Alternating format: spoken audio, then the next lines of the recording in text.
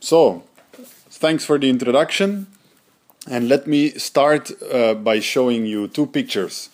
So, first of all, we have the 10-year network development plan that has been introduced by the third package, which basically was a kind of, at least initially, a bottom-up exercise, collecting all the investments that you can find in national investment plans and then looking at European level if there is a consistency inside and trying to go to a more top-down approach.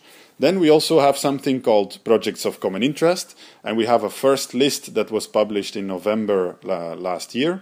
And what the idea of this list is that it is less projects, so for electricity about 100 and also for gas. And they have been carefully selected because the idea is that these projects are very important for the EU strategy.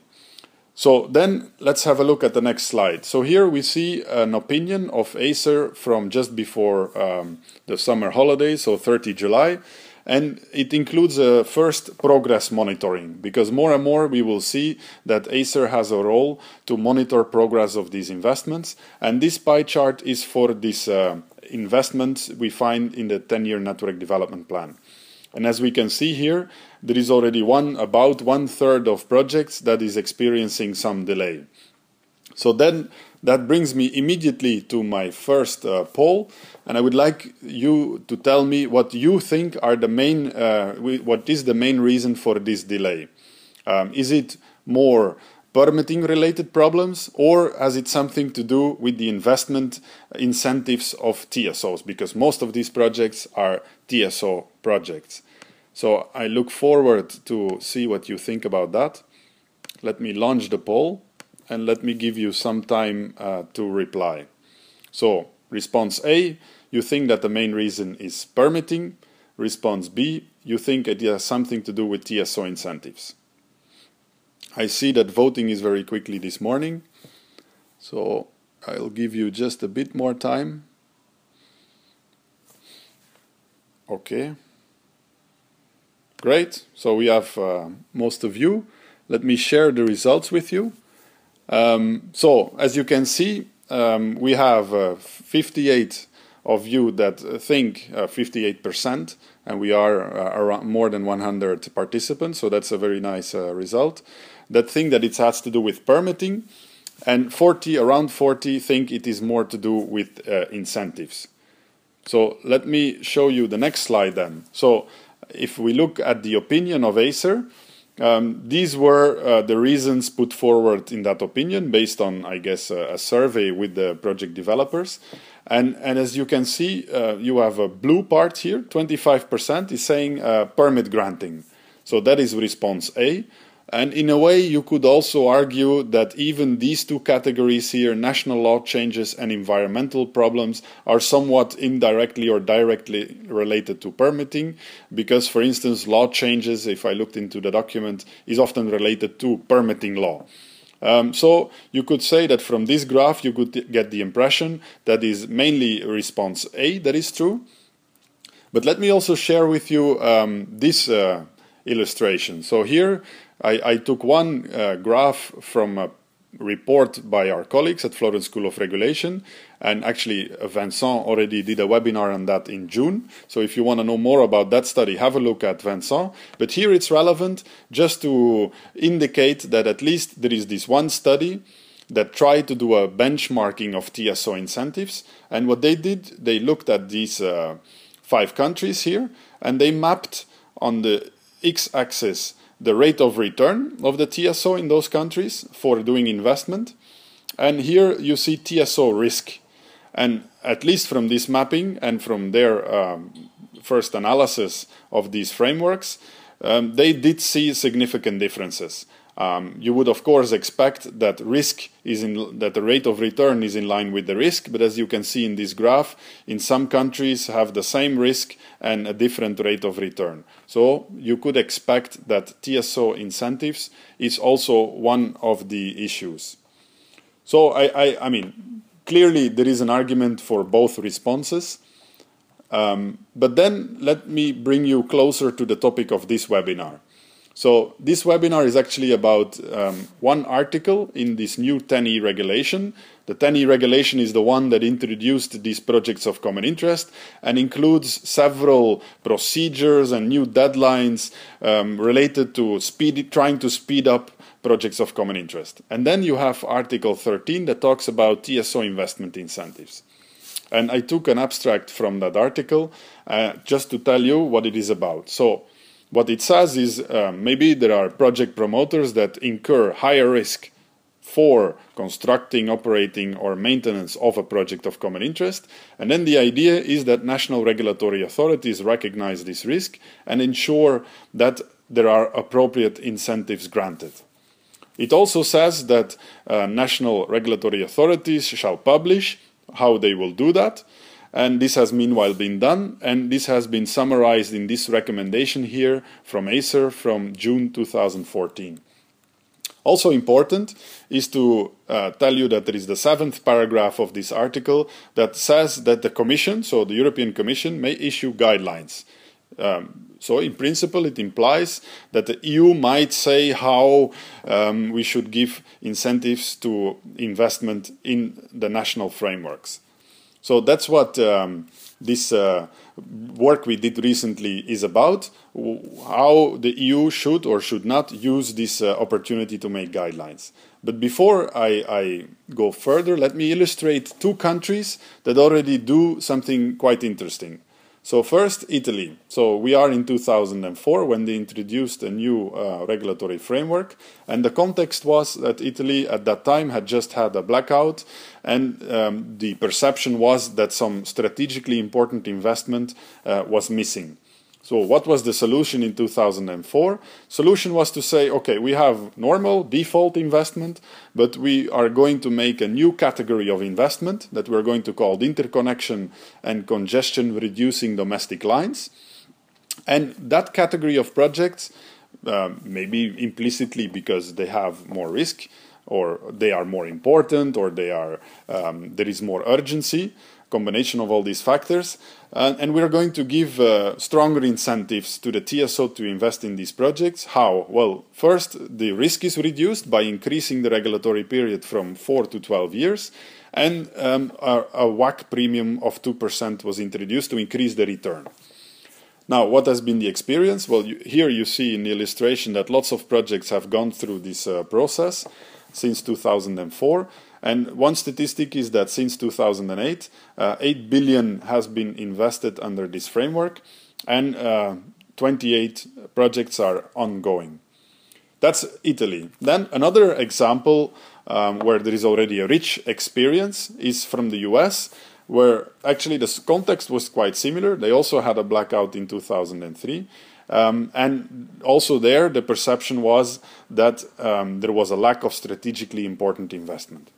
So their solution has been also to create a new category of projects which they call interstate investment, which is to improve reliability and reduce regional congestion, so a bit similar to Italy actually.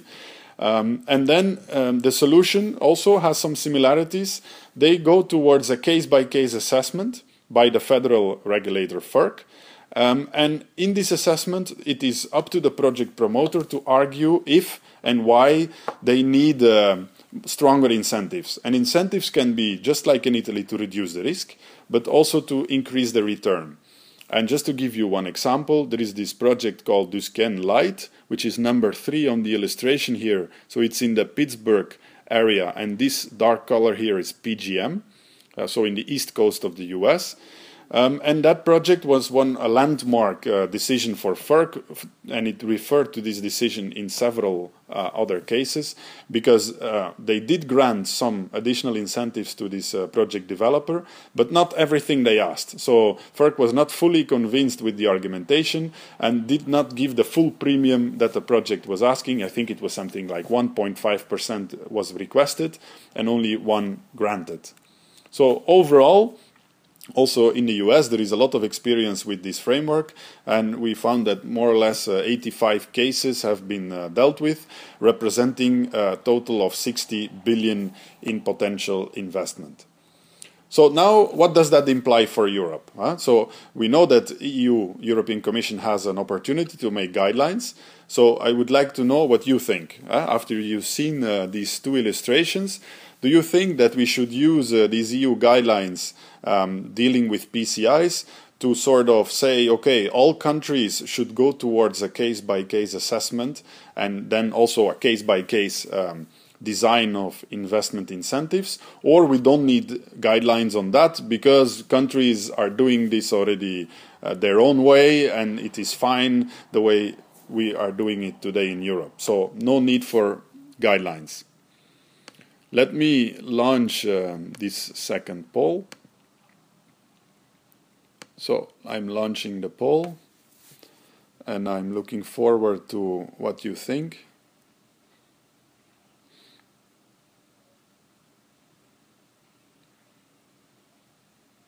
Okay, that's a more surprising result for me. Very interesting. So most of you voted. Let me close the poll, share the results. So 90% are inspired by the two examples and think we should go to a case-by-case assessment of projects of common interest and then also a case-by-case decision on what type of investments we are going to give to the projects. Up to now, I have been discussing this in several meetings, and in the meetings it was more controversial than in this webinar, I have to say. So I am surprised to see that only 10% think that today everything is okay and we don't need guidelines. So let me tell you a little bit of the argumentation you could have in favor of response A or B, and how we also discuss it in our policy brief. So first, response A. So the argument for case by case is, and that is also in line with what Italy is doing, the US is doing, and also more recently the UK and France, but there is less experience with the new framework they have. And basically the argument for case by case is that if you do the current practice, which is giving the same return and the same risk for all investments, it implies in a way that you overpay for low-risk projects and underpay for high-risk projects. There is a typo in my slide. So it's overpay low-risk and underpay for high-risk. Of course, you could increase the return, and then you could even bring it up to the level that it's enough to finance a high-risk project, but then you are overpaying really a lot for the low-risk project. So you always have this trade-off if you have one return for all investments. And it also implies that whatever return you choose, if I was a TSO and I have a portfolio of investment, of course, if I can sort of choose the ones I do first, I would do the ones first that have a lower risk because I'm getting the same return anyway. And this is a well-known issue from finance. This happens in any other sector. So, okay, what is then a possible argumentation to say, no, it's not a good idea to force everybody to do case by case? Well, there are two strong arguments. So one argument is to say the benefit of case by case will be limited for some countries or for all countries because it really depends on how heterogeneous these projects of common interest are in terms of risk. If they are more or less of the same category, maybe it's not necessary to have this very sophisticated case by case. And this could be true for some countries because they only have one or two PCIs, and while other countries have many and they could be very heterogeneous. So it's not obvious to force all countries to do the same approach from a benefit point of view. Also for a cost point of view, it could be quite different from country to country because, of course, as we know, not every country regulator has the same resources and skills. So while this case-by-case approach does require some new skills and resources, let's take the example of the FERC. They basically created a whole new department that is dealing with these case-by-case assessments. And they build up the skills over the years. And again, also for companies, it requires to have a new type of relation and discussion with the regulator. So not obvious if we should really enforce this in all countries. That's why our recommendations in the policy brief for EU guidelines are more prudent. What we say is what is the real issue is that we need adequate frameworks. whatever they are, case by case or not case by case.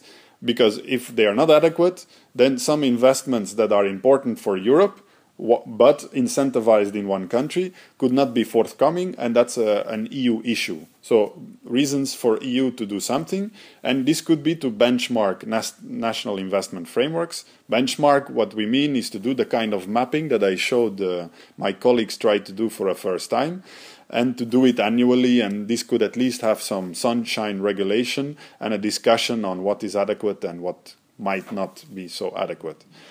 Then something else could be done through guidelines, and this could also be a role for Acer, which is of course always to spread good practices.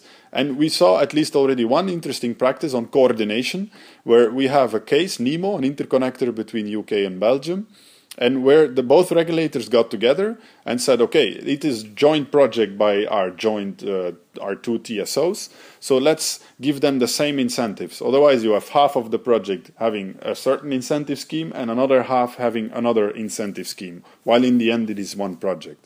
So that's a very interesting practice. And then, of course, there are already some countries in Europe, like I referred to Italy, I also referred to France and UK, that have a case-by-case approach. So what could be the role of EU guidelines there? Well, Acer could be given the competence to maybe assist NRAs if they want to. I'm not saying the UK, France or Italy want assistance of Acer, but maybe some other country, some of the regulators that have voted in this way could be saying, okay, we don't want to create a whole new department. It would be nice that we have some assistance by Acer, and then Acer can have economies of scale and create a department there that becomes very skilled at doing this assessment. So it could be a voluntary thing offered at European level. Same could be true for TSOs that don't want to do it themselves. They could have some assistance by ENTSO-E.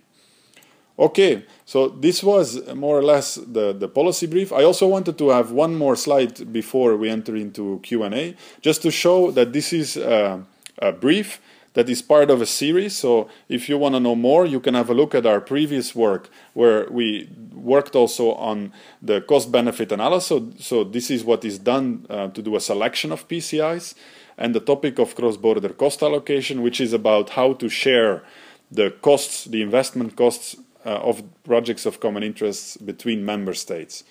And we also did 2 webinars on that, so these policy briefs you can find on the YouTube page of Florence School of Regulation in the form of a webinar. Also for your information, the team at Florence School that is working on these topics is Nico and myself, and you see us here. And we will also continue to work on the whole regulation of projects of common interest. In fact, today we are looking again at CBA and CBCA for power and gas, because when we worked on it, it was before all these projects of common interest were active. So now they are, and we can have a look at what is the experience with the first CBCA decisions and where we are with the CBA methodology. This is ongoing. What we also are going to do is, all of this work is how to best implement the regulation which is given. But of course, we could also discuss if the regulation itself could maybe have some improvements, and that's the work we will start to do towards the end of the year and the beginning of next year. And that just leaves me to thank you for your attention, and I look forward to the Q&A. Okay, Leo, we thank you for your presentation and for the background information and contextualization of your research. So we can start with the Q&A now, as we received a lot of questions, and we can also see you now. Perfect. So I will start with this first question. Yes. Do you think projects have heterogeneous risk profiles?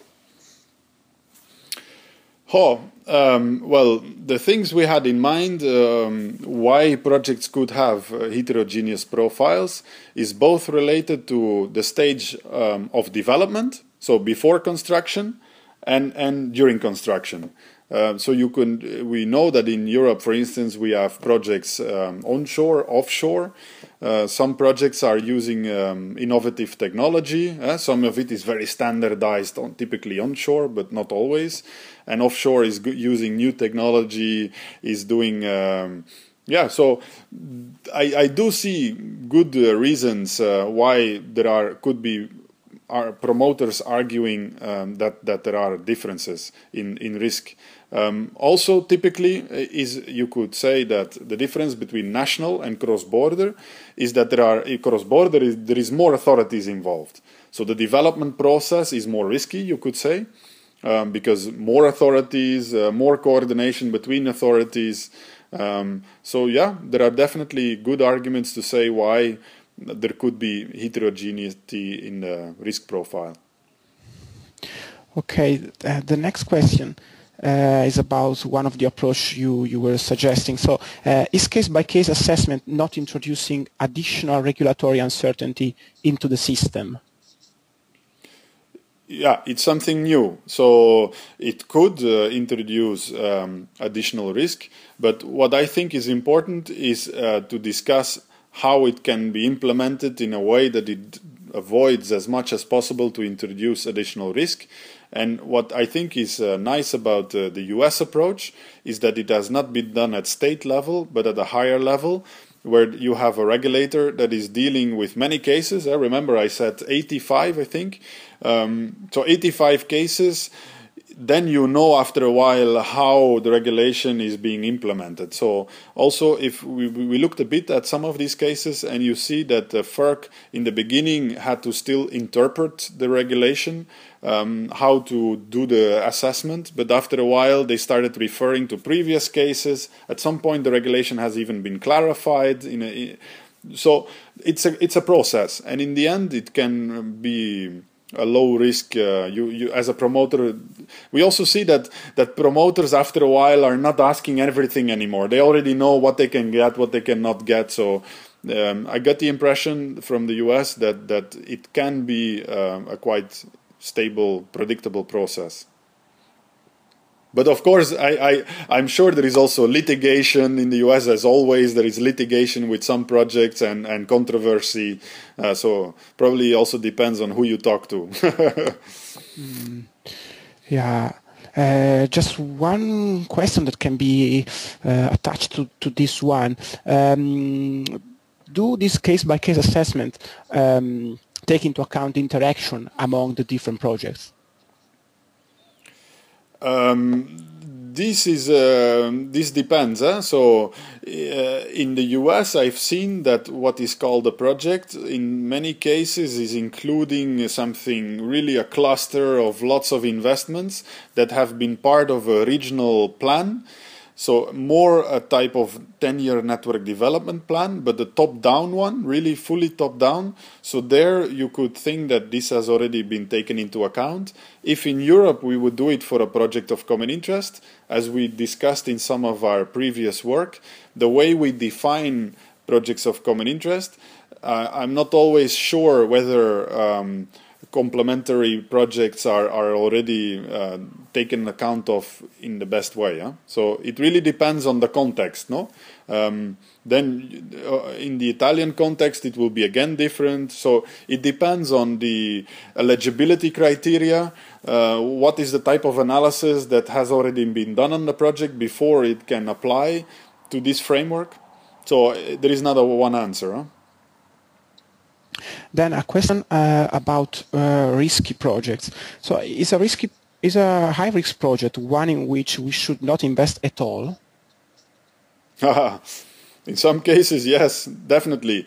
It allows me to maybe clarify a little bit some of the assumptions. I have only a bit of time in this webinar, but of course, what we say in the policy brief is we assume that at the selection process of the investments, this has already been scrutinized. So if we select projects of common interest in a good way, with a good method, a good cost-benefit analysis method, and I'm well aware that there is still some improvements to be done on that part of the story, but if we do that well, when we come to this stage, we should not worry anymore that we are giving too much money to a project that should not happen.